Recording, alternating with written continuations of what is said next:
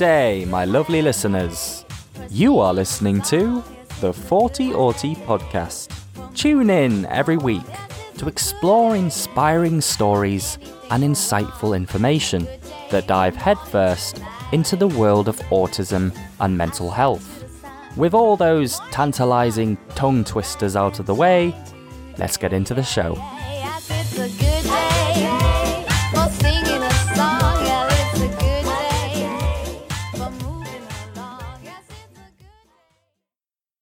Today's podcast episode is proudly sponsored by Teemo, the award-winning app designed to support neurodivergent people just like yourself with routine and scheduling.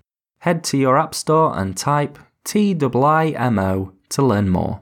This podcast has been put out to support World Anti-Bullying Week, and if you want to get in on the action, you can join the Aughty Power movement. This is a way to get everybody together to share their experiences with bullying, but also to empower the autistic community.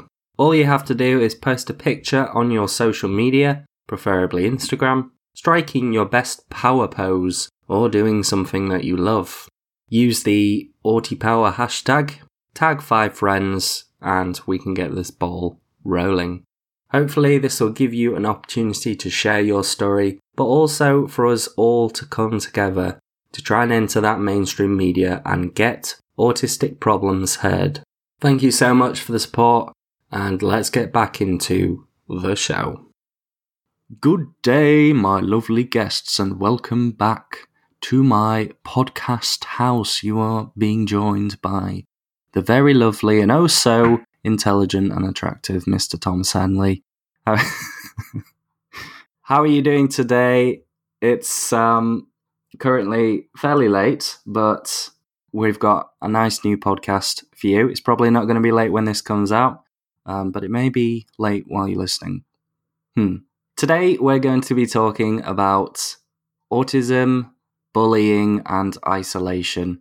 It's not the most fun and positive topics, but it's definitely one of those things that many autistic people can empathize with, and it's something that I think we should do this.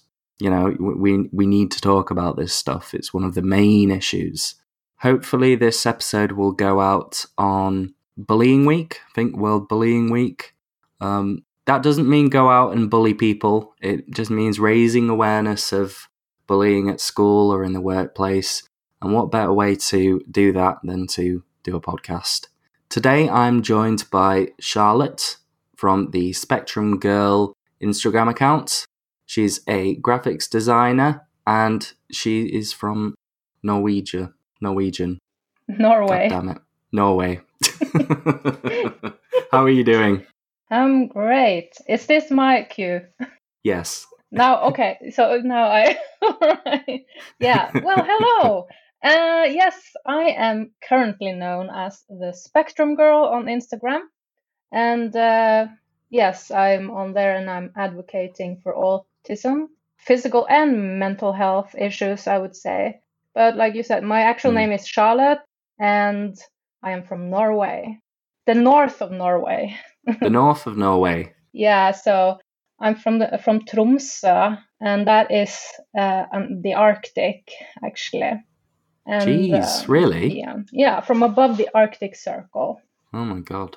So it's very far north that I'm from, but I live in Oslo, and I've lived here for many years, and I've studied art and music production, and then graphic design, and I started working as a graphic designer in some of the biggest design agencies in the world, actually in London. And that was easy, you know, it was easy for me to no, I'm just kidding. But if it wasn't for the neurotypical society that was slowly and steadily tearing me down as a person, I would probably have gone quite far with it. Because how far I got by being who I am, I'm autistic and all that.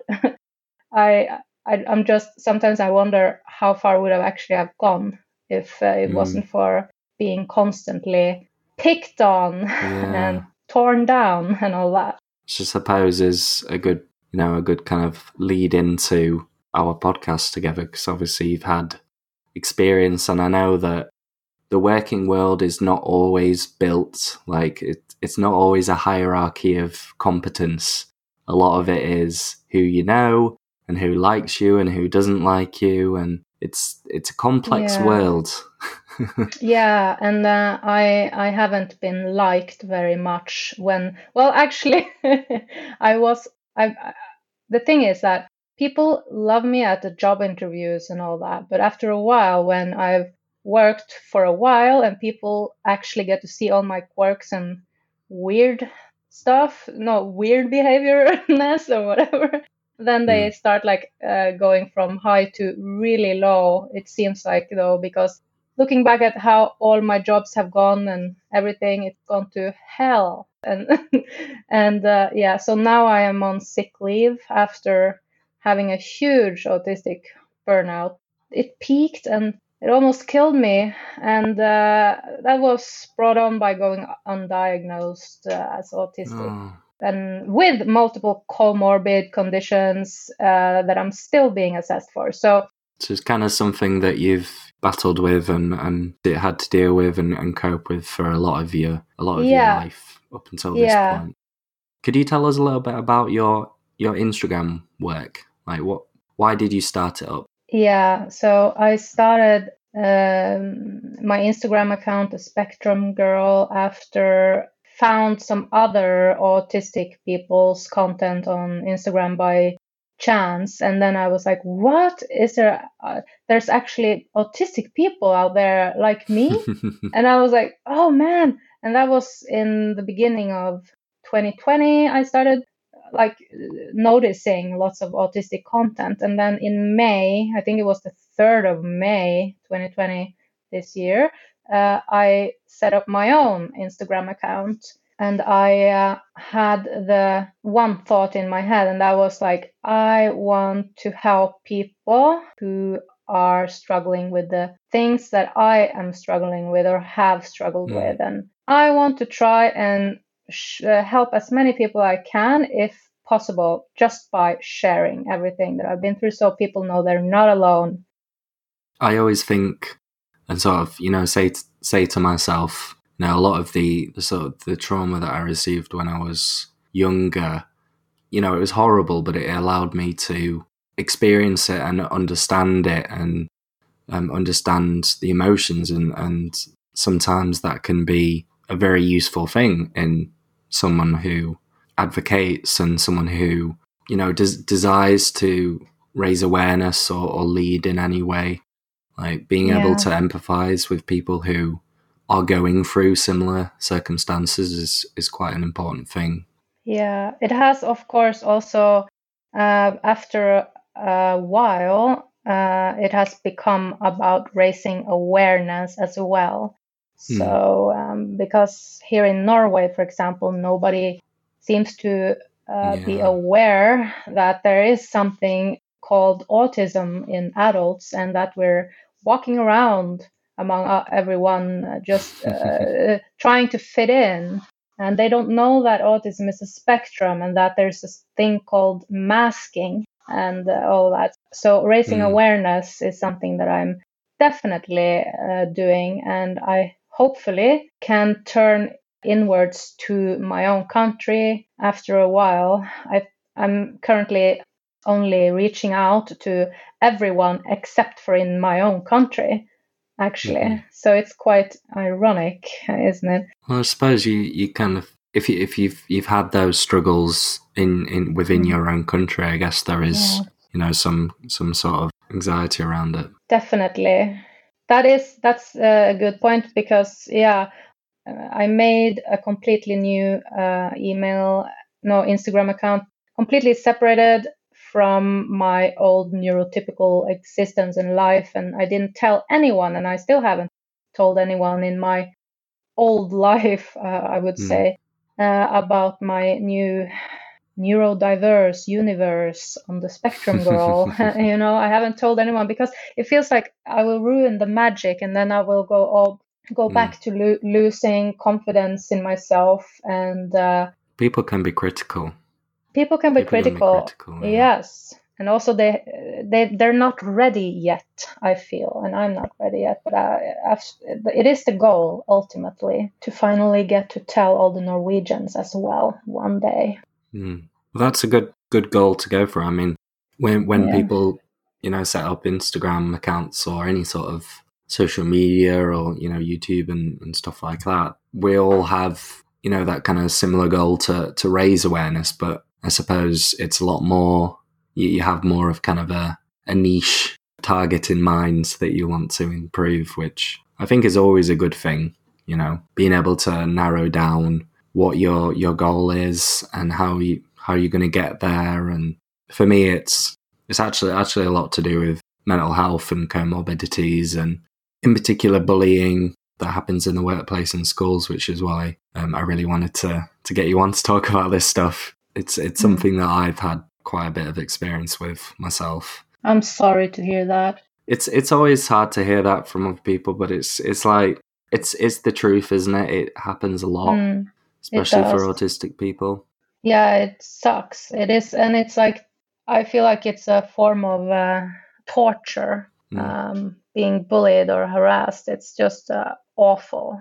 Mm-hmm. I mean, going through it, I mean, it's life-threatening. Before we sort of go into the bullying and stuff, could you explain to us what kind of journey you went on post-diagnosis?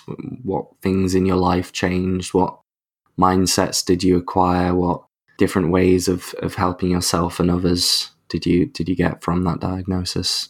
So first of all, I just found out about being autistic when I saw this woman on Norwegian breakfast TV talking about being late diagnosed with Asperger's. As they say here in Norway still, we don't say ASD.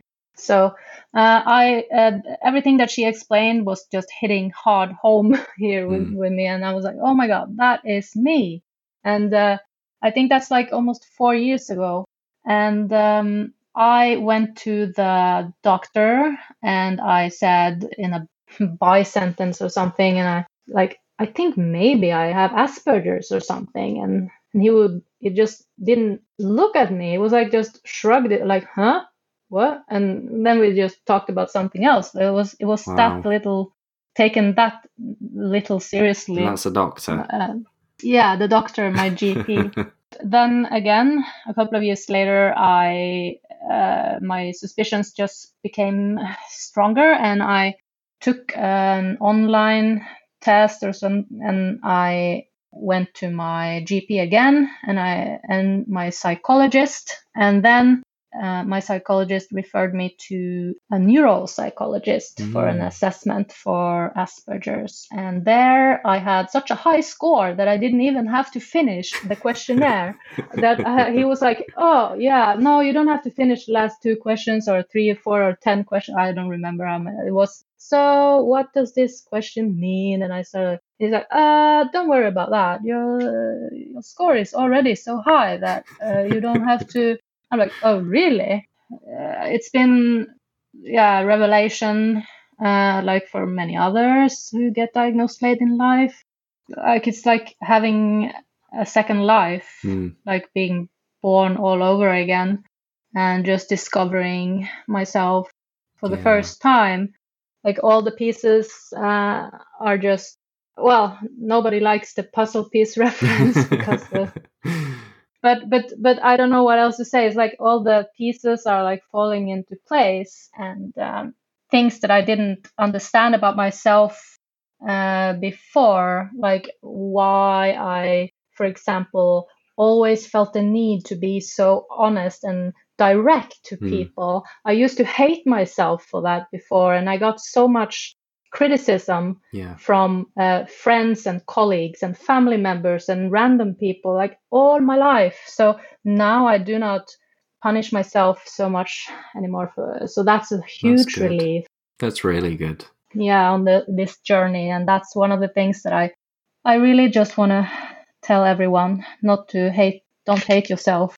Because I think, objectively, people, teachers and advocates and basically everybody talks about getting to the heart of the problem and cutting through all the silly, wishy-washy difficulties, being direct and being honest with people. Mm-hmm. But as soon as someone asks you how you are and you say, I'm really not doing very good, and they ask why, and you tell them, then it doesn't leave a good taste in the mouth. Like, they're not appreciative that you've given them an honest answer. Which yeah, is... they just look oddly at you, like, and then I become awkward, and I'm like, didn't you just ask me how I was? Like, it's so confusing. Yeah. Like, and they say we are the weird ones and all of that. So I don't get it. They're deviating from the social norms, which seem to kind of overrun any sort of logic to communication, which we kind of need. We need to do that because that's like, it's our lifeline to communicate with other people by understanding it and being logical about it. And I used to kind of beat myself up about it, and people would say, you're not a very nice person. Oh my God, yeah, I've heard that so many times. If someone says, do you like this? And I say no, then they get upset with me. And I'm like, I'm just telling you the honest. Like, other people wouldn't be honest and open and say that. They just say what you want to hear and then talk about it behind your back. I really just see myself in that so much. Oh my God. So my mom, for example, my mom, she's like, so I just bought this new jacket. What do you think? Oh, what an awful color. I would just like say, like, straight out, like, or she would say, like, I just cut my hair, and I would say, well, it just looks like the same short haircut that you always have, and I don't understand why you just keep cutting it. And I would say shit like, and I don't. So I used to go around hating myself because I thought that I even thought I was a psychopath at a one point. Oh, that in my happens life. a lot. Yes, because I was like, I must be evil. Why do I keep saying these things so straight out? I don't understand. Why am I the only one, and why am I so compelled to?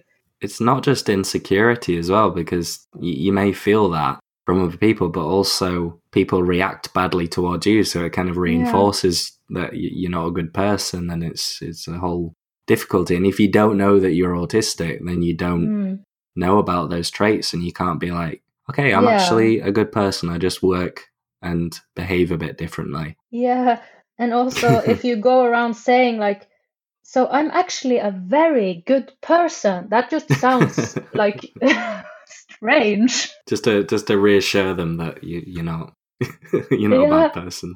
that just makes you sound more suspicious too. Yeah. Thank you for sharing that. We all go on our own specific and different journeys when we get diagnosed. Some people kind of brush it under the carpet. Some people pursue research like myself and sort of look into the literature. And yeah, I did that a lot. I sat on YouTube and listening to all the different psychologists and specialists, like Tony Attwood. He was good, and he's good. He's a good guy to listen to. He's probably one of the only people that I can listen to and not receive the same information that I've heard over and over again. He brings up new stuff, and he's quite integral to the public awareness of autism and stuff. And he is he's good in the way he's talking about it. He's not making autism sound like a disease. He's making it sound like it could be an asset, and that's how we should. It's like being a superhero, isn't it? You're really good at some things, but you've got weaknesses. You have your kryptonite. Yeah. Everyone else is the kryptonite. Everything but work. That's my kryptonite.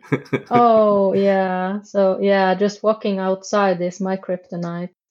I'm just... Talking to the shopkeepers and the general public. Ugh. Yeah, God. Because, I come out and I go to the shop, and then I start talking lots and lots and lots about all these weird stuff to the shop clerk or whatever, I will just start talking, like, and they would be thinking I'm crazy. What's wrong with her? Why she's talking so much? Why is she talking in details about this scarf? Why? And I'm like, well, oh shoot, I should not have gone outside today. Yeah. I like talking to the person next to me on the bus stop, like, wow, look at that dead bird on the sidewalk. Oh, poor bird, let's go and bury it. But of course, if I'm in a really, really bad place, I will just put on sunglasses and a cap and a scarf up to my nose. Now we have face masks because of the COVID, so that's good. If I don't want to see people, I can't get looked upon. It's two completely contrasting sides. It's nothing in between. It's like either I'm completely outgoing or I'm completely shut in. Today, as we said, we are talking about isolation and bullying. We are going to be kind of looking at different stages and kind of building a good kind of full picture. How bullying and isolation can affect our mental health, our social life, our mentality or mindset towards the world, and of course our behaviour. And I think we should definitely start at the beginning. What is your most early experience of bullying or isolation in kind of your younger years? Yeah, first of all, I have blocked out so much of my earlier life, as many other people on the spectrum do, I have found out. So I did not know that, but I also do the same. Yeah, I just don't remember. I'm like, what is my earliest memory of anything, really? But I do, of course, have memories, and a few. And, the earliest memory of isolation and bullying would probably be like when I was just starting school, first grade, and like one of the first days of school. I was being chased around the block by some other boy who was shouting fatty after me, but I wasn't even fat. I don't understand. Like thinking, that's not. That's not. Kids are not logical. Anyway, so we run around the block, like round and round and round, and then suddenly I passed around the corner of the school building, and my head just smacked into some taller or bigger, not that tall because my head had to reach to smack into the other head. And I smacked the head, and I kind of fainted, and I got a concussion. So I just laid there on the school grounds. Your first day of school? Yeah, it was one of the first days, couple of weeks of school. I don't remember. And I lay there, and the school bell rang, and the teachers and the students, everybody just disappeared. And I remember just waking up, laying out there on the school ground, and I was all alone. The teachers had not noticed that I was missing, and I was 6 or 7 years old, and I couldn't find anyone. And they had gone down to another school building that I still had not visited because it was like in the early days of school. So I remember some kids in a kindergarten inside a fence next to the grounds where I got up. They were shouting at me like, hey, you. And I'm like, hey, where is everyone? They're like, we don't know. And I'm like, just remember walking home and going to bed. And you should never do that when you have a concussion. Well, anyway, so that's my first kind of memory of quite serious situation where not even the teachers could notice that I was missing, and I had just been bullied into a concussion and forgotten laying on the school ground. It's not a great sort of first early memory to have. No, but I didn't understand it at the time that it was quite serious. I didn't really think about it until I was an adult. But that's also part of like my learning curve to understand the social situations that are not so good. You know, it has taken me a lot of time to understand that so many things that has happened to me were actually so bad. And I'm kind of glad that I did not understand it when I was younger, because it may have had a much more severe impact at the time for me. Kind of grateful that I was so oblivious. I'm such a late bloomer. You know, it takes time to pick up on all of the little social cues and all of the rules and everything. So yeah, I didn't understand that I was being bullied. Yeah. Kind of saved me.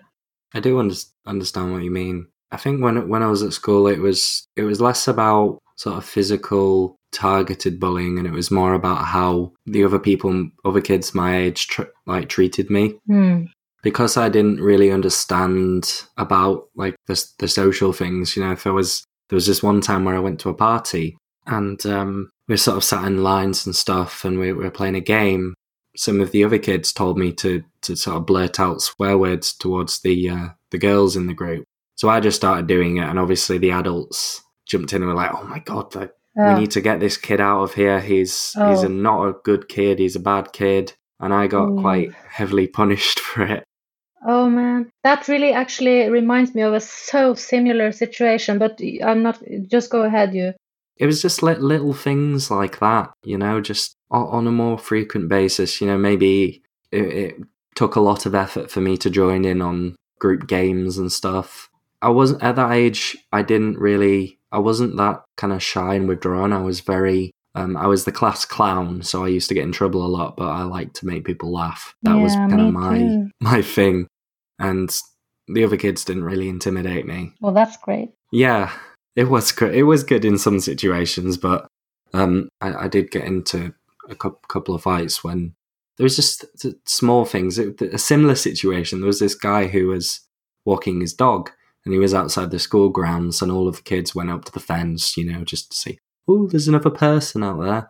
And someone told me to tell him to, like, F off. And oh, my. And I did that, and then I got in trouble, and other kids were like, you stop saying that. And I was like, well, it's okay. Someone's told me it's okay to say that. Yeah, and then they started on me, and we had a fight. Most of my experience with early life, things like that, would be more to do with isolation. So, like, parents of my friends not wanting me to go round because I was, you know, I didn't understand things, and I was a bit naughty in their eyes. Oh, yeah, same here. I think a lot of kind of those early years experiences is just not necessarily feeling bad or upset or left out. It's more just feeling confused constantly by everything. That's like the main thing around the end of primary school. So like around about year 5, year 6. That's when like people that I was very good friends with started to see me as weird and see me as uncool or strange, you know, like things that we play together, like games or something that perhaps weren't for people our age. So they just lumped me into this category and just not want to associate with me because I was weird. I don't know if it's a coincidence or if this is normal but at that age, when I was around 12, the same thing happened to me. The exact same thing, like what you're saying. And that person was like my best friends. Like they were like my anchor. Yeah, they just told me to get lost. Yeah, said, exactly the same thing. Yeah, it was you awful. Like all these things that you shouldn't like, and yeah, that was difficult. But that was our early experiences. Eerily similar. Awful. Yeah, it's just very, very, very similar to me. What I went through. Well, girls can be really, really mean though. Okay, so a little bit back in 3rd and 4th grade, a new girl moved into town, and my teacher told me to or asked me if I could go to her house and wish her welcome to the neighborhood. And when this new girl came, she was half American, half Egyptian, who had moved to North Norway, the Arctic, and so exotic. So I went up to her house, and she lived in a big, nice house, and we were kind of lower middle class, like almost to the border of poor. And in Norway, that says a lot because Norway is a rich country. So I was like, wow, look at this house, and I went up there, knocked her door, and like, hey, her name was Nor. Yeah, Noor. Noor, it's Egyptian, I think. And I knocked on her door and like, hey, and she's like, hello, like in those movies from those teen movies, like looked at Yeah. me with these eye rolls and like, hello, and like, Oh God. and I think we were like 10 years old actually, yeah, and you shouldn't be rolling eyes when you're 10 years old. But this girl, she knew what she was. I don't know where she had learned these things, but no one in our class was this advanced yet. But she came into and she was advanced. And I'm like, well, I'm Charlotte and I'm in your class. And the teacher told me to wish you welcome and show you the school. And so, yeah, you want to come with me on the bike and I'll show you the school. She's like, um, nah, I don't know, whatever. Yeah. So she was like, she was so cool and treated me so cold and weird. And so that was my first kind of experience with one of those kind of personality types that was like it was like out of a movie, the way Yeah. she behaved, like from Clueless, kind of those girls with those cranky voices, like, oh, what do you want? I don't think I really want to be around you. You've Yeah, got bad yeah. fashion sense. Yes, like that. And I just remember not understanding her way. And like, because we were just like hillbillies living up there in the north, and like, and then whatever. So she started our class, and we had a drawing session, and I walked around looking at everybody's drawing. So I was the best drawer at school for a very long time. It was like one of my top things to do was art. So I've always been the creative type.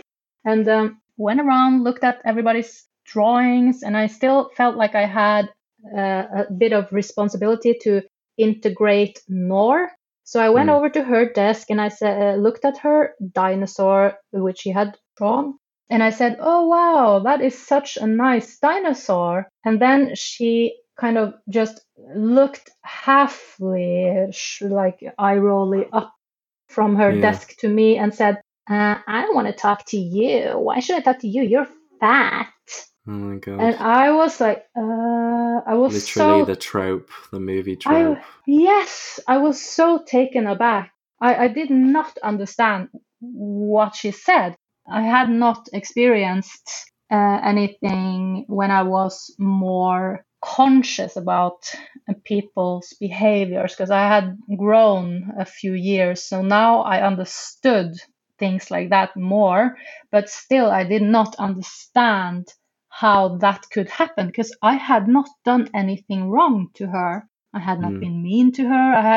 I had only done her nice, like tried helping her, and I tried to give her a compliment. And I knew that much, that I could tell like really bad from really good. So I just remember kind of going into shutdown. I just became really quiet and I went back to my seat and I sat down and I was like just really, really pondering, like, why? What happened? Like, why would someone be so cruel out of thin air? So that was like the first class bullying, who called me fat and ran around the building, kind of like teasing and kind of like, it was a lot more childish, but this was really calculated. Like, she was trying to sort out who were the cool people to hang with and who were not the cool people to hang with. And when you're 7 years old, you're not that advanced. But anyway, somebody had heard her,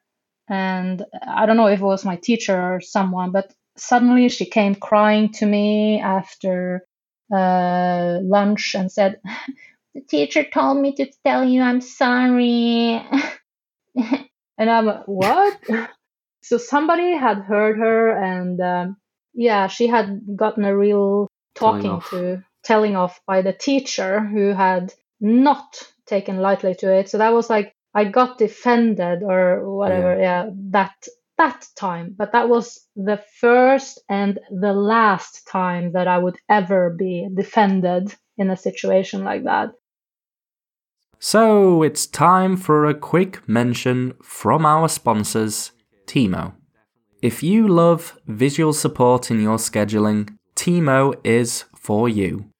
The app was designed for people with ADHD and autism and helps empower users to schedule visual routines that work. Users say that Timo can help reduce stress and support executive function, which are both two things that I struggle with myself. Learn more at www.timoapp.com or just type in TIIMO into your search bar. Thank you so much to my Patreon supporters, Shelley Nearing, Julian Marks and Patrick Veddy. Your support means the world. Anyway, let's get back into the show. I suppose that's a good kind of point to segue into the next bit, which I think is definitely the time in an autistic person's life that is fraught with trauma and bullying and isolation and all sorts of nasty stuff. The later years, the secondary school or high school years, how was that for you? Oh man, not good. One thing that I kind of gathered from the podcast and people I've talked to and stuff is that there's a point at which everyone just kind of suddenly after one summer, like the social IQ just goes up and everyone just understands the social things, and you're kind of just left drifting, not really knowing what's going on. Yeah, it's drifting. It's sounds very relatable. But my mom was a single mom, divorced when I was 3 years old, and when I turned 10, we started moving. We started moving around the whole island of Tromsø, and I did not have anywhere to settle, so that made things a lot more worse about the whole drifting around thing. I was like literally drifting. So I had to change school district from my elementary school to junior high. And so when everyone that I went to elementary school with went to the same district junior high, and I had to start all over with someone who didn't know me, and in another district that were more rich people, or well-off people or whatever, who lived in houses, while I lived in a shared building complex, apartment building, or whatever. Yeah. And that's where I grew up. But my mom, she got a boyfriend who lived in a house, so that would be the first time I would live in a house when I was 12, actually. Started high school, and I had a stepsister that I lived with, who had lots of friends in that junior high. She was very popular, and she was the type of girl who would talk about her next door neighbor, and she would make me draw the neighbor fat. What is it with girls and bullying fat other girls for being fat? A lot of emotional kind of abuse, isn't it, with girls? My stepsister asked me to draw a fat girl, and then she would say, "That is my neighbor." And I'm like, what? 8 years later, that neighbor girl, she committed suicide. So I mean, like, bully people, and she committed suicide. So sad to hear. Yeah, it was really sad, and I didn't know at the time that I was drawing her because my stepsister wanted to make fun of her. I didn't, but I still feel bad about that drawing. Yeah. The drawing never went anywhere. It went into the trash, of course, but it's so baffling to me still, like, why people are mean. What is it that compels them to be mean, like, straight out of the blue? I never understood it.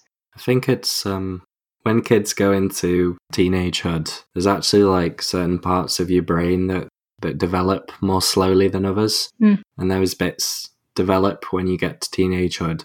So like self-consciousness is like the biggest one. So everyone feels like they're the center of the tension and the world's revolving around them. And so, you know, people who have a lot of, like, a big ego want to make sure that they feel superior to other people, so that kind of matches their image of It themselves. sounds like the animal jungle or something. Yeah, it's a social hierarchy. You know, the people that are deemed not acceptable are bullied and isolated away from the group, and the people that sort of pander to them and join in on this highly egocentric person get to be with them and get to be one of the it crew. That's how I kind of view it. It's very much like kind of using the monkey part of your brain, you know, the emotional, oh, look at me, like I'm better than all of you. And it's only until like recently in adulthood that I've sort of kind of revisited that, you know, just to kind of understand. I think a lot of kids around that age literally just think about themselves. Like it's not a lot about other people. It's very new to be able to view yourself, you know, you're very conscious about getting changed around other people and how you look and how you stand in different social groups. And yeah, I was conscious people about don't think that. about other people. But I don't remember being conscious about being kind of better or bossing over people or something, like being kind of like that. I don't remember. Well, you're not. You probably just didn't. You weren't narcissistic. I didn't understand. You didn't have an inflated ego. Well, I don't really. I did not have an inflated ego. I think that is something that I would have had to be taught specifically. So, but anyway, at that time, from when I was age 12 to 14, where I lived in that house and went to that junior high with my stepsister, things became quite shit as time went by. Not bad. Yeah, so I started to gain a little bit of weight, not too much, but a little bit. So that's of course never good when you're living with a evil stepsister who likes to bully people who are overweight or not even overweight. I was far from it. So was the neighbor girl, far from it. I remember walking in the corridor of the school, and my stepsister was in front of me with some of the other boys she went to class. They were like in 1 year above me, so they were the older and cooler kids. I was like right behind them, and I just got the door slammed right in my nose. They didn't hold the door open for me. They just actually slammed it in my face on purpose. And little gestures like that. And then I would later hear from another very unpopular girl that when we were sharing experiences later about who said what about us, because we tried to like find out like, okay, so we are obviously unpopular, both you and I, so who talks behind my back? I would ask her and she would ask me like, yeah, so who talks about my behind my back? So because of course when we were around the people in the class, and if she wasn't there, I could hear what they would say about her, and then the other way around. So that way I found out that people would hide when they saw me come walking down the corridor. They would be like, oh, that's Charlotte is coming. Let's hide. We don't want to have to talk to her. So then they would do that to Nina, the other girl that I would report back to as well. I told her, well, they do the same thing to you. They hide, and they even had me hide along with them. That's how cruel they were. I remember just one time hiding and not really realizing kind of the seriousness of it. And then also, so you were kind of joining in. Yeah, but I didn't. The thing is that I did not mean to do it. And when we were talking about it, it kind of dawned on me as she walked past, and when it was kind of too late, what was happening. I was so slow at realizing. And then when she and I were kind of exchanging information about who would talk bad behind our backs, we were both kind of surprised that, I think she also had to hide from me with the other girls.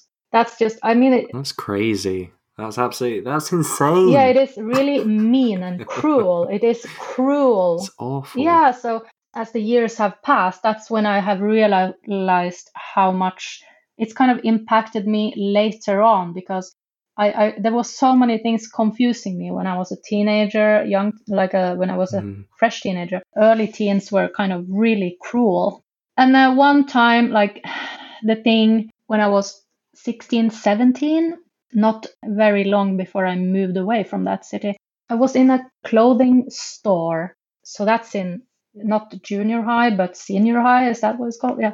So just a bit later before college. High school. Yeah.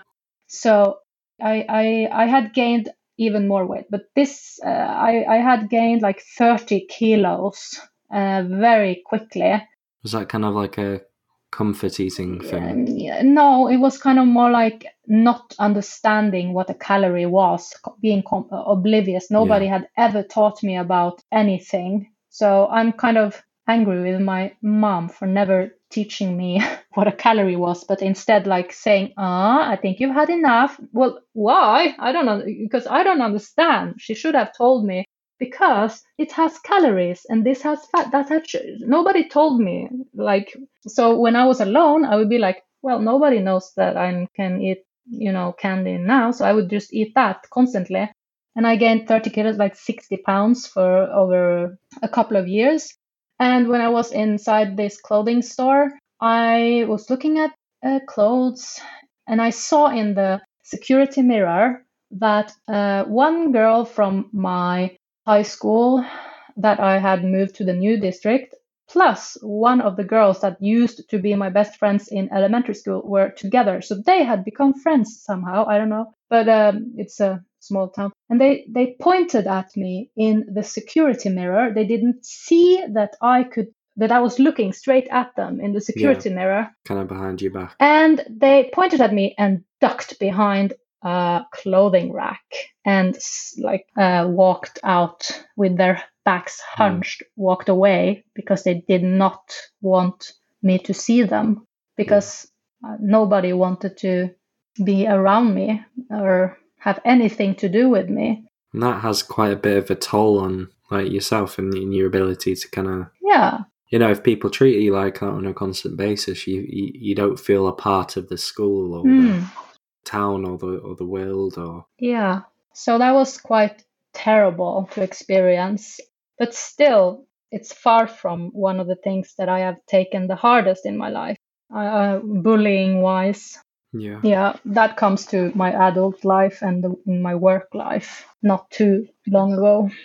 I guess our experiences do differ like a little bit, because I know just from reading about bullying and stuff like that girls tend to be a lot more emotionally kind of bully, whereas dudes tend to be a bit more physical and aggressive and in your face. I've experienced both of those because I was in a group with both boys and girls. I literally received bullying throughout my day from many different sources. The first being, as soon as I got on the bus, there was this kid who was a little bit younger than me, so just young enough and small enough that if I was to do something, I'd get in trouble. And he'd harass me. He'd put like bags, he'd spit in bags and put the bag over my head and constantly taunt me and poke me and jeer at me. And I'd make all attempts to try and surround myself with other people sitting on the bus, but sometimes I just couldn't. It was basically on the stop directly after me. And that was constant for like years. All terrible. The time. Put bag over your head. Yeah, but that's just the bus. Oh, God. Like when I got into school, sure, classes were like my best place. I was quite intelligent for my age. I read at quite a young age, and I was very good at science, and wasn't the best at art, but I could do all of the subjects to quite a high level, and that was my safe haven. Breaks would either consist of me in the early stages of secondary school or high school. I would be in a group of guys, and they were great guys. They were lovely, and we had lots of fun, and we sort of ran about and we played football, and there wasn't really any problems until these two particular boys who obviously had a few self-esteem issues. They were quite, they were the typical male bully. They would, you know, come down and harass my friends and harass me, and, you know, just get like a rubber band and like just, you know, flick it at us and Ouch. stuff like that, and steal our ball and kick it over the school. And it was quite difficult because it was like from all angles I was getting bullied. And the only place that I could go to was the library. Like, there's a teacher there. I was safe there. Anyone who made a ruckus, the people who tend to be bullies were quite loud. Yeah. So they tend to get kicked out. And yeah, there was a few times where, you know, people had hit me. There's one time where I was lining up for class. I was like, oh, it's a good lesson. I'm going to do some English. And I was excited for it. And then this group of the popular guys, air quotation marks, they sort of ganged up on me. One hit me in the balls. Ouch. And I didn't react because I was like, if I don't react, then, you know, I'm showing that I'm tough. But what ended up happening was the entirety, like, he'd gone off to his friends and said, hey, look, he can get punched in the balls and it can be okay. So they all came and crowded around me and started levering me in the balls constantly. Jeez. And it was awful. Oh my God. I can't believe it. Yeah. That is just, I mean, Jesus, it sounds like unbelievable. That was okay. In comparison, like, the emotional side of the bullying was the worst. Like, people within my group who thought I was a bit strange and weird would make up names for me in order to talk about me in front of my face. I'd have, you know, a lot of instances where, you know, people would message me and sort of act all friendly and stuff, but then in real life would completely ignore me or just join in with the other groups, you know, kind of ridiculing me. It was just from all angles all the time. You know, I started self-harming, so... That's terrible. It was like the only place that I could go to was classes, the library, and then my taekwondo classes. That was my life. Meeted up with other friends and stuff outside of school for the first 2 years. After that, pretty much nothing. So instead of learning a lot of the social skills, I became very, very, very withdrawn, and I sort of tried to limit who I talked to. Well, it's no wonder. I mean, that's... People, you know, treat me like the weird one, like, as you said, kind of hiding from you. And but the problem is that the only place that I felt safe was on things like Facebook. So I messaged people and I made friends with people. The same people that I was conversing with every night and talking to a lot. They treat me really badly at school. That's awful. It's just there's a lot of things, which is it's why I was kind of laughing when I wrote this one question about secondary school, because it's literally like the most hell. Like, and I developed so many mental disorders from it. I became dissociated because of, you know, the constant bullying. I had to kind of dissociate quite a lot. A lot of anxiety, panic attacks throughout school, every day, not coming into school. But then it's like, objectively, teachers and parents, they don't really understand. No, they don't see it. So strange. I don't want to talk about it, you know, keep going on about it. But what? Like, no, talk about it if you... Or is it too much for you to talk about? I understand if you don't have the... It's quite hard. Like, you know, as you said, you blocked a lot of stuff out from your childhood and stuff. It's the same with me. Like, I've been to psychologists and stuff, and they've asked me about my experiences at school, and I, like, my brain just switches off and I dissociate and I can't do it. It's like my brain's trying to stop me from reliving it. Yeah. It really did scar me quite heavily. No wonder. It is a survival mechanism, so it's only natural. If we don't have any way of coping, like for example that, who knows what would have happened? And it's a reason for it, so we can hold on until we have found some help or something. That's why we have that mechanism. It's difficult. Like, now in my life, I've worked on my social skills and I'm confident. I know how to protect myself. I've done a lot of different martial arts and boxing, and I feel very confident in myself. I have a relationship and I have friends that I'm close to. It's like where I was 6 or 7 years ago, or it's a completely different person to who I am now. I'm so happy for you. That is so good to hear.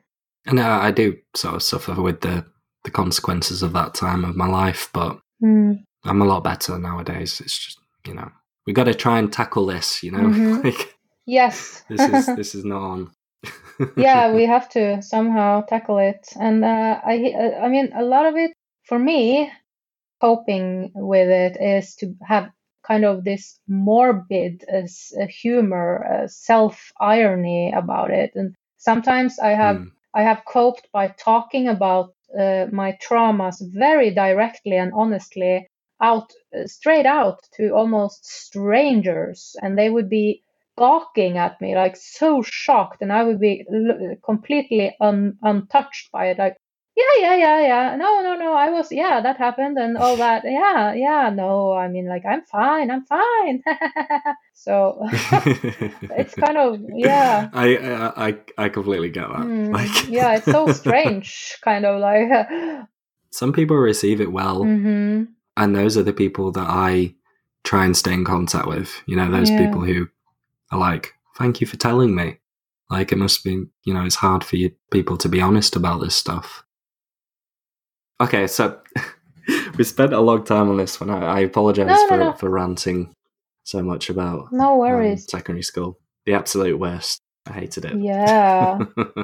People say you'll miss school. My dad said I miss school. I'm like, no. No. I'm very happy. Well, but the thing is that I wish I could turn back time and do things differently, but of course it's impossible. But that has bothered me a lot, those things, like thinking, oh, I wish I could go back and I wish I could have done things differently so I would never have to experience this and that and this and that. But of course, everybody has those thoughts, but it can really mess with your head thinking like that. And I think autistic people who have had trauma think those thoughts even more because we have such good long-term memory. Also, trauma just keeps on replaying and happening in such detail.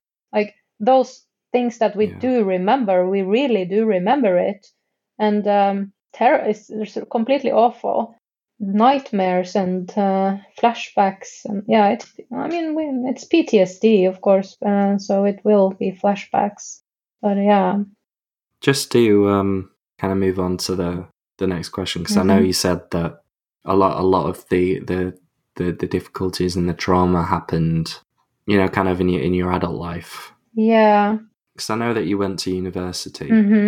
What was your experience at university like? So I didn't get to go to university until quite late, in my late 20s, because I am math blind, and I flunked high school eventually because also my math teacher bullied me. So he would kind of make an example of me in class in junior high. Brilliant. Well done, teacher. Yeah, he would like say, so can anyone... Well done. Yeah, anyone, let's go through this little math problem, except for Charlotte maybe, and Daniel. And I would be like, okay, I'm completely stopping going into math class. So I, of course... Give him a poison apple. Yeah. Put it on his desk. Give it a nice shine. Yeah, so that was when I was 14, and up until I was graduating senior high when I was 18, I did not attend math, and I flunked math. And also say this, when I moved to Oslo and I was like in my mid-20s, I tried every year to apply to university on special terms. Special circumstances, like because there are a few reserved spots for people who are more mature, and if you don't have math or whatever, could actually get accepted. But I never got accepted, and I wanted to study art, and I'm like, why do I have to have math to study art? And I wanted to study like antique culture and architecture and art, and I couldn't because I didn't have a math grade. I'm like, no, why? And so I tried, and the job center in Norway, kind of the equivalent to it, they kind of sent me to a school for young adults who are struggling psychologically. So I had to take up Norwegian and history and math, because I flunked all three of them, but the history and Norwegian I flunked because the teacher was really, really mean and I was scared and I didn't go to class. So I did the Norwegian and I did the history very good, but still I could not do the math. I couldn't do the math. So my option was to pay my way through university to vocational school that costs a lot of money, and then go abroad for my third year of a bachelor. Is that when you came to the UK? Yes. So it's been like I have been very determined, because I have always measured myself, like my intelligence, to have to prove that I'm not stupid, and I had a very strong feeling of having to prove that to everyone, that I am something, that I'm not stupid despite all of my shortcomings, like that I have strong areas. So I fought for years and years and years to try and get into some sort of education. And then the job center in Norway agreed to kind of half subsidize or finance my private school for the 2 first years. But only if they could decide what I was going to study. Okay. And so that's why I did graphic design, because they decided that this was something that I would be able to do and make money from. So anyway, I was so motivated to just go and study and use my brain for something. So I thought, I'm going to do this and I'm going to do it really well. I'm going to prove to everyone that I can do something. So I started university or vocational school. Of course, it's like high school all over again, except this time I'm in a relationship. I have a boyfriend who I live with, like I'm an adult, I have an apartment, kind of a family life, like a dog, I have a boyfriend, all of that. So things are different in my private life. Would you say that like your social skills were better as well at that point? Yeah. Like your awareness of people. Yeah, of course. I was in my mid-20s, so and everything that I had been through had also taught me so much about kind of life struggles, empathy, and all of that. Yeah, so I learned. So my learning curve was very, very steep, and like to try and survive and everything was just really dramatic all the time. Like I even forgot to mention, like my first job, like after I moved to Oslo when I was 20, without any education, was in a kindergarten, and I sat in the toilet having my lunch, and I ate my lunch in the toilet every time because I couldn't stand like sitting in the teacher's lounge. Yeah, the teacher's lounge with all the daycare teachers or whatever. Yeah, so and also my boss there was really awful to me and harassed me, and it was terrible. So yeah, that's also kind of why I felt like, okay, so get a degree in something and nobody can ever touch you, and yeah, you can do it. But who was I kidding? Everything, despite feeling very, very smart, it doesn't help that you feel smart and experienced in life and all of that, because it just shines through that you are different in one way or another. People, they notice, and they would notice also when I went to vocational, the graphic design, so the graphic design, they did not pick me on their groups yet again, and I would end up alone with the leftovers to do the group assignments. I would always kind of take the lead role in every group assignment and did pretty well actually, and won a couple of competitions. Wow. And people would always be quite surprised and set back that I actually did anything, that I actually managed to do anything quite successful.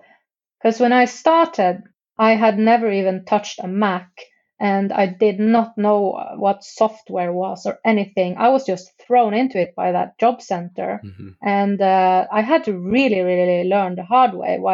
Whilst everyone else who were my classmates, they had Macs for years and were computer whizzes, and I knew nothing. Something has just kind of popped into my head. It sounds like just general life for an autistic person in the social world. Everyone's got a Mac. Everyone knows what they're doing. We've got to learn it from scratch. It was really, really, really intense and hard. And I remember I did all my design work and all my assignments mostly analog. And I tried to use the printer and take pictures and then draw. And so my design style, because of my lack of technical competence in the beginning, it kind of developed into a quite distinguished style, and everybody called my design style quirky and standing out from the rest. And I was like, yeah, well, tell me something I didn't already know. Like, yeah, I am different from the rest, and also it's my design style. It's like, and soon people would start talking behind my back, and I actually heard back from later on that one of the people who were my teachers back then had gone on and spread rumors about me. One of your teachers? Yes, that should not be. I should sue. And the person who told me was, this would be like jumping so many stages ahead, but it would be my future ex-boyfriend who was friends with the girlfriend of my teacher. So that in the future. So he would have tried, before my future ex-boyfriend would date me, who was also a designer, he would have asked around in the design group, whatever, in Oslo. He would ask around about me, like, so do you know anything about Charlotte? And then he found out something about me when I was a student from way, like years ago, from the girlfriend of my old teacher. And he had said, yeah, Charlotte, yes, I remember her. She was quite intense. She had her own way of doing things. And I remember the other students had complained about her doing things too different and in her own way. She was very intense, but she did well. And I know this exactly because he showed me the text message. So, yeah, and then jump back years to when I was a student. I did things my own way, but that's why I ended up, when my third year, went to Southampton to finish my 3 years bachelor's degree. Before I had finished university, I had sent concept work to some international and famous design blogs that if you were published there, then you're set for life. Yeah, or you would be seen. You would be seen by many in the industry. And that's exactly what happened to me. I sent some of my work in and I got published. Like 2 of my works got published in a row. Wow. And I didn't even know. When I suddenly started getting lots of emails from publishers that would ask me, like, can we please use your work and publish it in our design magazine with these and these other designers as examples. That's amazing. Of creative resumes. And I got called up by the newspaper in Norway even, actually. Like it reached all over the world, some of my designs, because it was quirky. That's what everybody said. Quirky and standing out from the rest. That's a good thing for people who are listening to take home with. Yeah. Quirkiness in a social setting at school, maybe not great for you. No. But in the working life. Yeah. So if you have some sort of feeling that, okay, I can do things differently and do it well, my advice is that you don't let anyone stop you. Just keep doing it, because it will show. People will notice, and it's a good thing. But the thing is that, I got broken down into pieces, like systematically by people around me who were jealous, who feared me, were like felt threatened by me. I got very severely bullied in the last year by the other Norwegian people in the Norwegian Society of the people who also went to Southampton to take the last year. Mhm. Something happened with the group of the Norwegian people there who had one time in a Christmas party, they pulled me aside and told me, Charlotte, you can't behave the way you are behaving. Can't say things that you're saying. You're hurting people's feelings. Don't you see that? The way that you're acting and behaving, you simply can't say things the way you're saying them. And I was so surprised because just minutes before this person who told me this said that to me, she had told me to just be myself and not. Don't you care about what anyone else tells you? Yeah. So this was gaslighting at high level. I just people just don't understand the autistic brain, do they? They say like be yourself, and then they don't realize that yourself is so different from what they expect you to. And then I was myself, and then minutes later she takes me aside and like, hey. Can you just not be yourself? Yeah. Please? I take it back. I take it back. Okay, don't be yourself. Yeah. But as I was sitting in that room with my mouth open out of shock, not knowing what to say, another girl entered the room and said, "Hey, what are you guys doing?" That girl who was just now giving it to me verbally, she said, "Oh, come in. I actually want to talk to you. You should be here with us." And I'm like, "What? What's happening?" And then she started asking leading questions to this new girl who entered the room and said, "So tell us, how does Charlotte make you feel?" And I was like, "What?" And this person is just another member of the group. Yeah, like the group that you're in. Yeah, another Norwegian. Not like a teacher or No, another student. No. That's so weird. It was a student party with Norwegian students who had all gone there to take the last year. And then she continued to answer and say, "Yeah, well, I mean, Charlotte, sometimes you do hurt my feelings." And I'm like, "No, come on. I never even hang out with these people." And I just remember feeling like everything started spinning around me, and I did not know that I was about to have a huge meltdown in front of these people who would witness me having the worst meltdown I've ever had in public. And of course, it ended in catastrophe because they cornered me. It ended up really, really, really badly. They started then spreading the most horrendous rumors about me being insane and crazy. And it followed me all the way back to Oslo after that third year. And after I worked in London and I came back to Oslo, everybody kind of in the design industry in Oslo knew because of these other people who had gone back to Oslo to get jobs. And they worked in various design agencies around the city. So I couldn't go anywhere. Everybody knew me. Spreading rumors about you and discrediting you and stuff. Yes, they totally. Like, how can people do that? So yeah, that bullying thing is the worst thing. It's awful. That's when I first started to notice the feeling of suicidal thoughts. It must feel very lonely. Yeah, it was. Not being able to be yourself, not being able to having to literally put on that mask and hide your true self.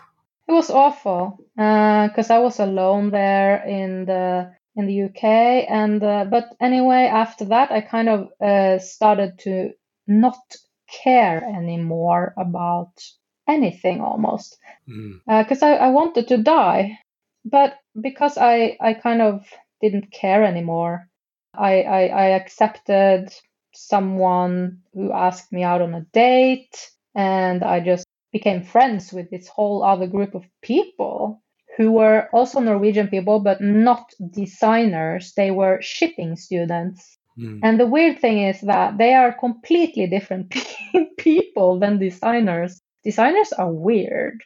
But so I hung out with these spoiled rich kids studying shipping in Southampton. It was so weird. And I was dating this guy, and who took me out to dinners and bought me Dom Perignon and and steak dinners and stuff. And I was like, this is completely not my style. But you know what? Rather do this than walking around the streets getting spat at, because they would literally like almost spit on me when I walked past them, because it was a small town. These Norwegian design students, they were awful to me after that meltdown I had at that party. But so and then I started to become friends with the British students, and then suddenly just everything turned out completely wonderful. The last half year of my year, That's so strange that you say that, because one of the running themes in a lot of my life was, because I really didn't fit in with British people, with the people around me, people of different cultures and backgrounds and places. I just felt so much more kind of on their wavelength. And like this one time I went on this Japanese exchange, and I went from being this isolated shy guy to like like the main man, like the main British dude that all these Japanese people would talk to. And it was so strange. It was just, I know, it was mad. But it's a new perspective, isn't it? New kind of like Japanese culture. It's the language thing. Yeah, language, but also culture, like kind of being a bit more withdrawn and respectable. And you're so lucky to have been there on exchange. I know, God. I did get to do a lot of things when I was younger. You're still young, so young. 14. You were 14 when you did it? Yeah. Oh my God! What? Went to Osaka and I stayed in a bamboo hut. How long? And went to Tokyo 3 weeks. Oh, okay. I thought this was like when you were in university and was like a whole year. No, I didn't like move over there. It was like okay. They came over and we showed them around. Well, still, it's a nice experience.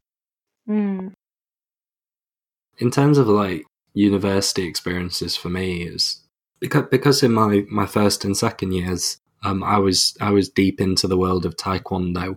So my life consisted of going to university, getting my assignments done, maybe chatting to my housemates who kind of didn't particularly like me, but liked me because I was good at sports. And so I did that, university, then went to Taekwondo, which took me a long time to get to, like 3-hour round trips, 2-hour round trips, just to go train for like an hour or two. So that filled up the majority of my life. And obviously my girlfriend, who I went to see on the weekend, and she was basically my only tie to socializing, pretty much. But when she went to university in my second year, she moved very, very far away and moved and then broke up with me. I was so alone. I was awful. I started working on myself. This was kind of the growth period for me, my social journey. Started reading, started learning about dating and friendships and my brain and autism, mental health, reading constantly on it. I was in a really bad patch. Made friends with one of the people who was like a medical student, and it was two medical students, and I hung out with them because they did work all the time. So I joined in, and then we moved in the next year. But then because my ex-girlfriend broke up with me, I was in a really, really bad place, and it was the only thing I could think about all the time. I had like an existential crisis. I properly broke down, didn't go out of my house for weeks. Completely isolated, watching YouTube videos on repeat and constant panic attacks throughout the day all the time. And then I just decided one day to go to this party. And I met who's now to be one of my best friends ever. Awesome. But I was definitely in a bad place, and I made an attempt on my life at that point. So sorry. And it was quite as sort of severe when I took quite strong medication and alcohol, and it was a really, really bad time. But that friend that I made actually was worried about me because I told her that I was feeling really bad. Yeah. And so she rang up and she got one of the security to go check on me. And it was kind of just in time to sort of send me to the hospital and stuff. I'm so glad that she did. Yeah, I wasn't happy with her, no. but I understood why she did it, and now obviously I'm, eternally grateful. Yeah. But it was awful.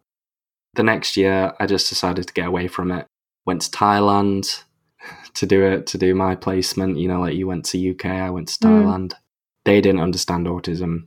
I was quite heavily isolated by the other lab mates. They got on really well with the rest of the UK students I went over, and they just hated me. Oh no! Even my boss, my supervisor, didn't understand, and a lot of it was it was difficult because I was trying to do research on my own, and I helped them out with their projects, and then when it came for mine, they didn't help me at all. Oh no! People are cruel. So I felt very isolated, but it was the first time that I actually made a group of friends, and I felt a part of a group. And I went travelling with one of the guys that I grew quite fond of. Went around Southeast Asia for about 2 months. That's great. Lovely. Came back to finish my 4th year. Oh, A lot of it was isolation, very isolated. Yeah. The bullying was whenever we had group work, so I was in a group of girls, and because, as you said, I had quite a quirky way of sort of doing projects and stuff. And I was good at IT, and I knew how to do all of the editing and stuff. And there was one point which I didn't agree with them, and they didn't like what I did, so they just asked me to go home. Whoa. Wow. Yeah. That's cruel.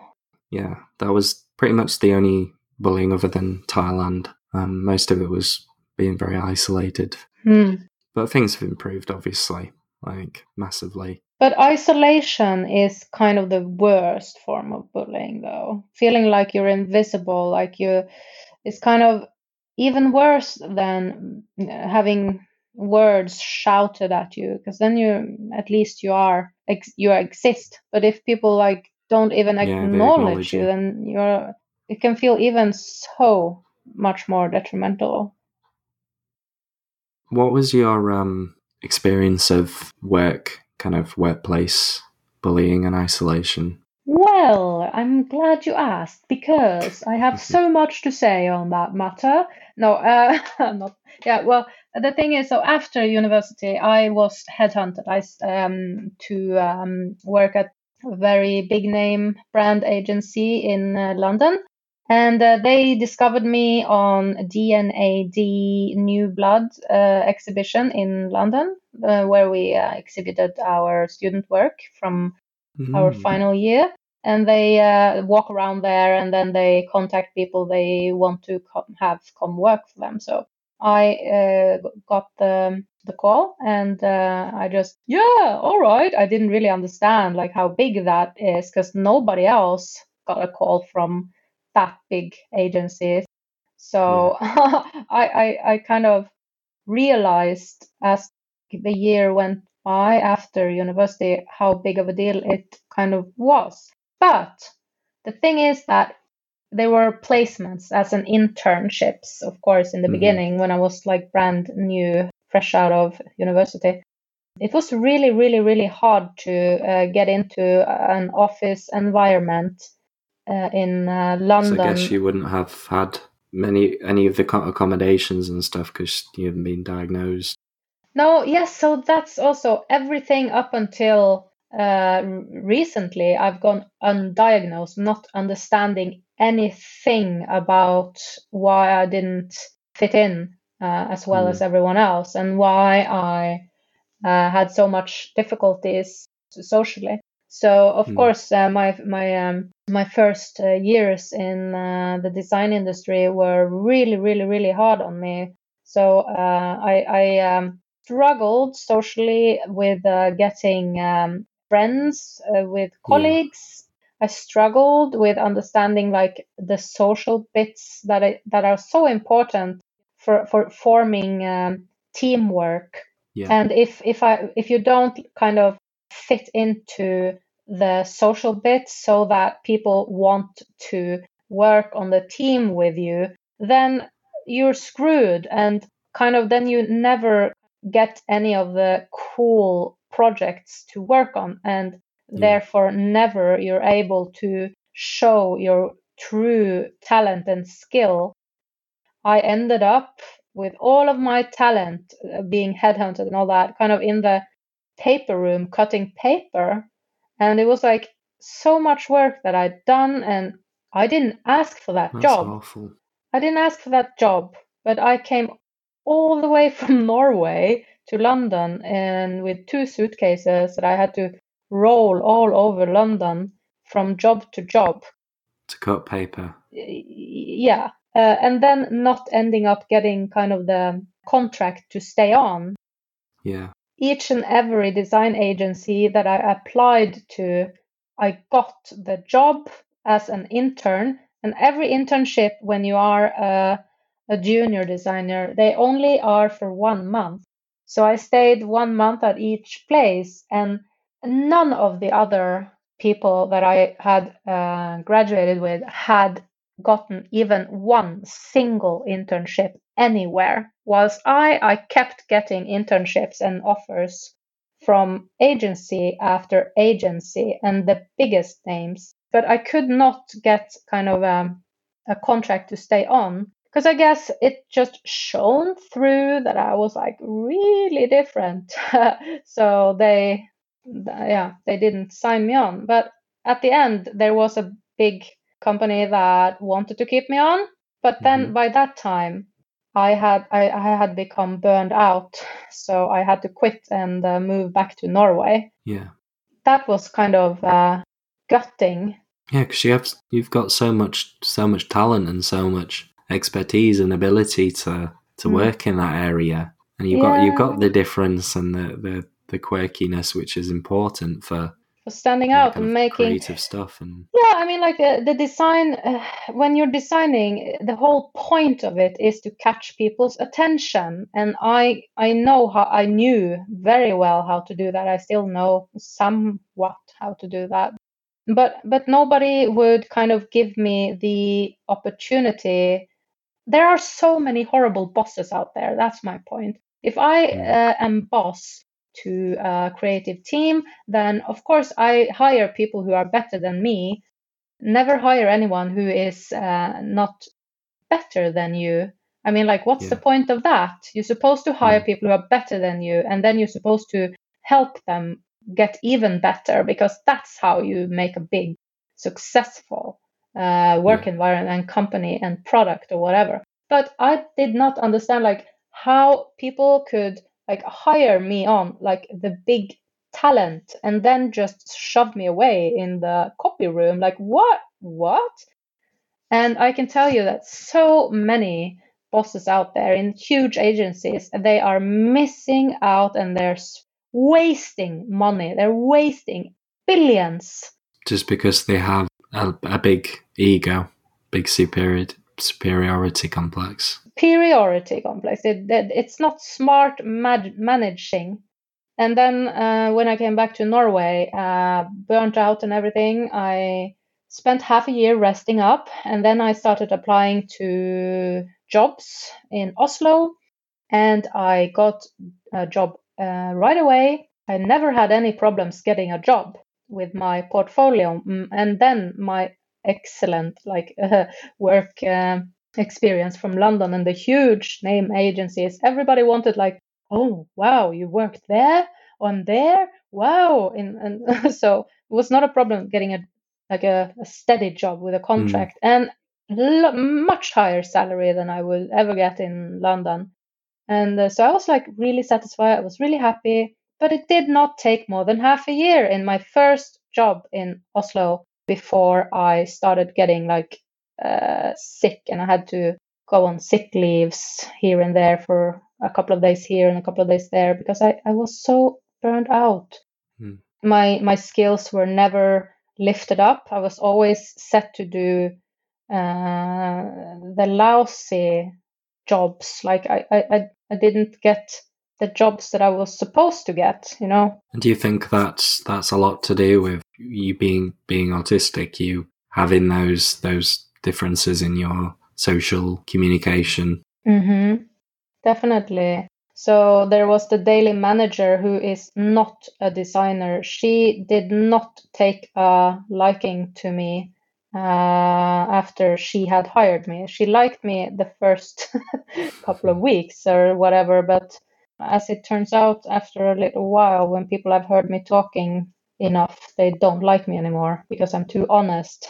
I pointed out mistakes that were being made and things that could be done better, and I started being very proactive, and I came up with many ways to improve existing designs on packaging that they already had with clients. And the manager, she hated that I did that because she wanted to be the one who came up with all the ideas. And to this day, I don't understand why on earth she would be feeling threatened by the designer when that's why she hired me.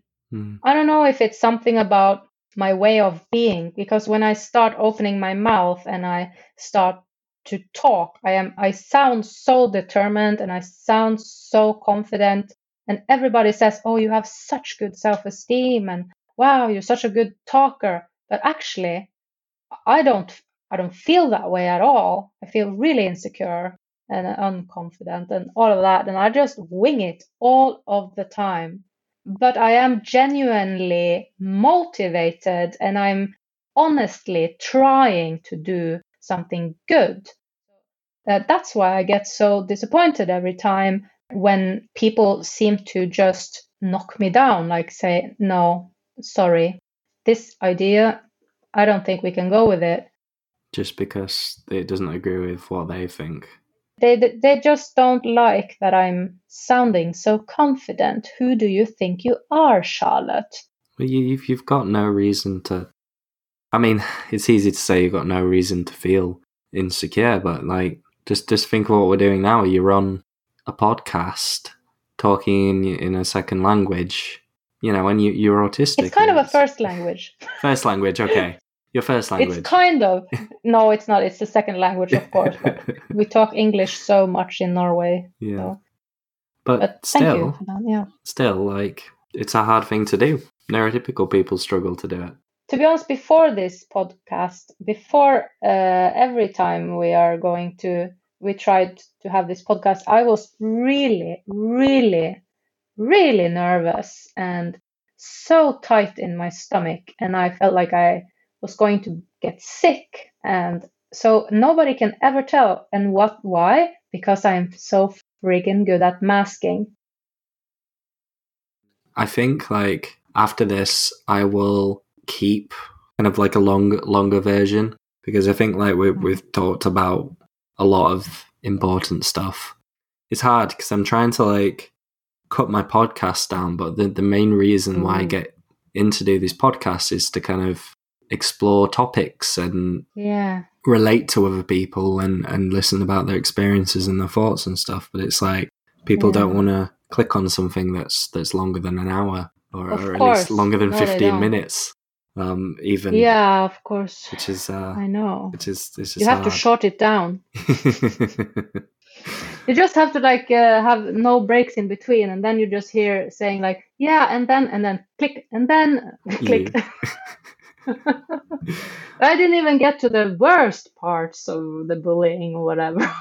But sorry. It's all right. Don't worry about it. It's you get into zone, don't you? Man. It's just like a monologuing zone. I do that. Yeah. I'm sorry. You have to just cut me off. Is this you telling me that we're finished talking now? No, it's not. No. Oh. Okay. See, I just have to. I don't even know that. Remember, I'm autistic as well, I'll tell you. Yeah. Yes, that's good. That's great. There's a few questions that on there that we didn't cover, but I think like the main like way that to kind of round up the podcast is to talk about how we can deal with all this stuff. How can we make it better for other kids who are possibly going through similar experiences, or other adults who are, you know, kind of lonely and bullied and isolated? How do we overcome it? Well, that's a good question. We need to spread awareness, and yeah, I think this thing that we are doing is helpful. Not too long ago, I didn't have anything like this that I could find and find any support and relate to stories like this. So I think that is something that helps us overcome these difficulties, like that people can find support and help. Relatability and the things that we watch and listen to and engage in on our little worlds and our phones. Yeah. What? In our little worlds, like in our bubble, you know, just kind of learning about autism and relating to other autistic people. And I think I do agree with you. I think a lot of the work needs to be done by autistic people, and kind of the more stuff that we can make on it, the more likely it is to become popular, and the more, you know, the more people who are going to watch it and listen to it, and then it's going to hopefully, which is my main goal, is to bring all of us to the mainstream media and you know, really push for changes, because it's really unacceptable that autistic people so often have to deal with so much negativity and trauma and horrible life experiences. It's really just not. And for what? For just for being slightly different in the way to communicate. So exactly. You know that girl Noor that I told you about when I was 10. When she was 13 or something, I remember she was crying about a boy in we were in the city. I don't know. I was hanging out with her and some other girls, and she was crying, and I tried to comfort her. And my way of trying to comfort her was to lick tears off her face. So that was my way of communicating comfort for a girl who had already seen me as the weirdo. I wasn't less weird in her eyes now. She said, "What are you doing?" And I don't know. I had seen animals licking each other's face in The Lion King, trying to lick wounds. Learning from movies. Like, that's another autism thing. Yeah, I mean, like, yes. And so I licked tears off my bully's face one time even. That's different way of communicating. I love that now. Yeah. It's great. Yes, I have been nothing but kind, and all I've gotten, what did I get in return? It's like the way that we translate our inner self and inner world is just so different that it comes across in the complete opposite way to how we are. Yeah, so if somebody calls you stupid, you feel like the urge to say, "I'm not stupid, I'm actually very smart." It just sounds... How are you now? You're a bit egotistical. No, I'm just correcting you. Got a measured IQ of 240. Oh, do you? Not really. No. That was my attempt at a joke. Yeah. So, just to kind of round up the podcast, I usually ask for kind of 3 main things that you want people to remember or you want people to take away. It doesn't have to be like a recall of the things that we talked about, because I know we've talked for quite a bit. It's going to sound so cheesy. I would say to anyone who may be listening to this, and if they feel like there is no hope, there is hope. Definitely, there is hope. That is number 1. Don't hate yourself for being different. Don't blame yourself. I would say, that we blame ourselves we punish ourselves too much. So we need to stop punishing ourselves and just know that, yeah, it's natural to be different. It's nothing wrong with it. And number 3 is just continue being nice to people, even though other people are cruel and mean. I love that one, because if you give into it and you start to become that kind of mean and bitter person, then you'll have reason inside yourself as well as the outside, and that's like the I think one of the traps of being autistic, the falling into that very bitter, negative, horrible mindset towards people. And it will eat you alive, and it destroys you from inside. And also to just try to be cruel back to someone who was cruel to you. It won't make you feel better. It will just manifest and eat you up. Just pay it back with kindness. Even though it hurts, it will feel better later on when you think back. Thank you very much. You're welcome. Got the last question, the very last one, which is an open question. What does autism mean to you, Charlotte? Well, that came abruptly. What do you think about when you think of autism? I think about freedom. Freedom, and that may sound strange, but the truth shall set you free kind of thing. Yeah. It's kind of liberating if people could just start to accept people being different, neurodiversity, that we have different neurotypes and all that.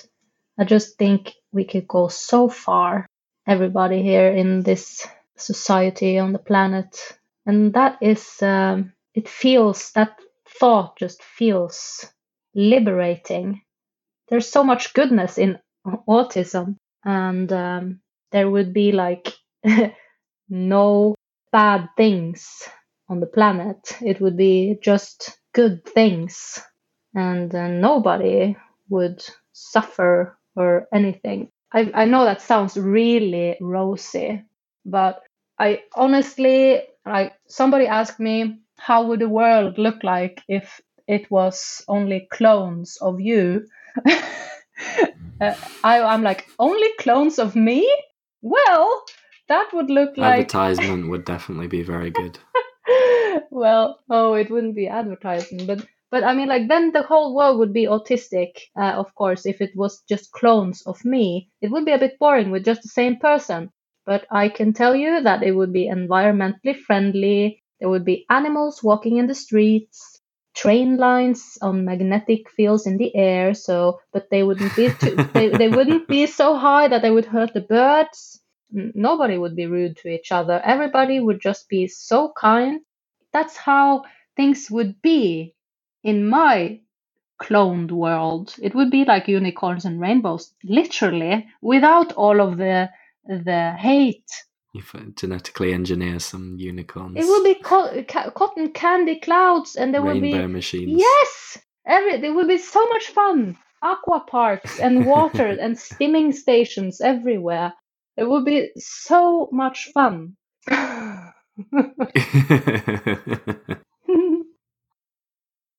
This comes to the end of our long discussion. Mm-hmm. The life of an autistic person, the trauma, the bullying, the isolation, the negativity, but we still managed to end on a positive. Yeah. Always. A bit of fun. That is the tragic thing about all of this. No matter how hard we are all stricken, we still manage somehow to keep this joyous undertone that just keeps on coming up. Brilliant. Yeah. Where can people find you, Charlotte? Currently only on Instagram, on the Spectrum Girl. And hopefully I want to start YouTubing, vlogging. Ooh. Yeah, we'll see. But one thing at a time. Yeah. So if you want to find the 40/40 podcast on any other place, you can always find it on Spotify, Apple Podcasts, and YouTube under Asperger's Growth, or under the 40/40 podcast on the others. If you want to stay up to date with my social medias, see what I'm doing behind the scenes, see all the advocacy work that I'm doing out in the dangerous world of the mainstream media, then you can follow my accounts, all at Asperger's Growth, Facebook, Twitter, and Instagram. And if you have your own story and you want to come on, share your experience and knowledge on a particular on a particular subject around autism and mental health, you can always contact me on my email, aspergersgrowth@gmail.com, and that's pretty much all the places you can find me. Charlotte, thank you so much for coming on and sharing, being so open and honest with your experiences. Yes, thank you. Thank you for having me. It Thank you was very much. my pleasure. Thank you so much. I really enjoyed talking to you. You're a great conversationalist. And please, anybody out there, go and check out Charlotte's page. She's amazing at putting out images. I know you only started in 2020, but you've got so many followers. I'm going to quit if I don't reach 10,000 followers by December. Okay, everybody follow the Spectrum Girl account. Just joking. I'm joking. I'm joking. I'm not going to. We'll do it anyway. Yeah, do it anyway. Do it. Thank you. Well, I hope you've got something from this podcast, everybody out there listening to us monologuing about autism. Hopefully I'll be able to get it out for Anti-Bullying Week. I think it would be a really good episode to put out, good to raise awareness. So share it with anyone that you come across, any family members, friends, people within your communities. Always helps out. And yeah, I'll see you in the next podcast. That's awesome. Cool.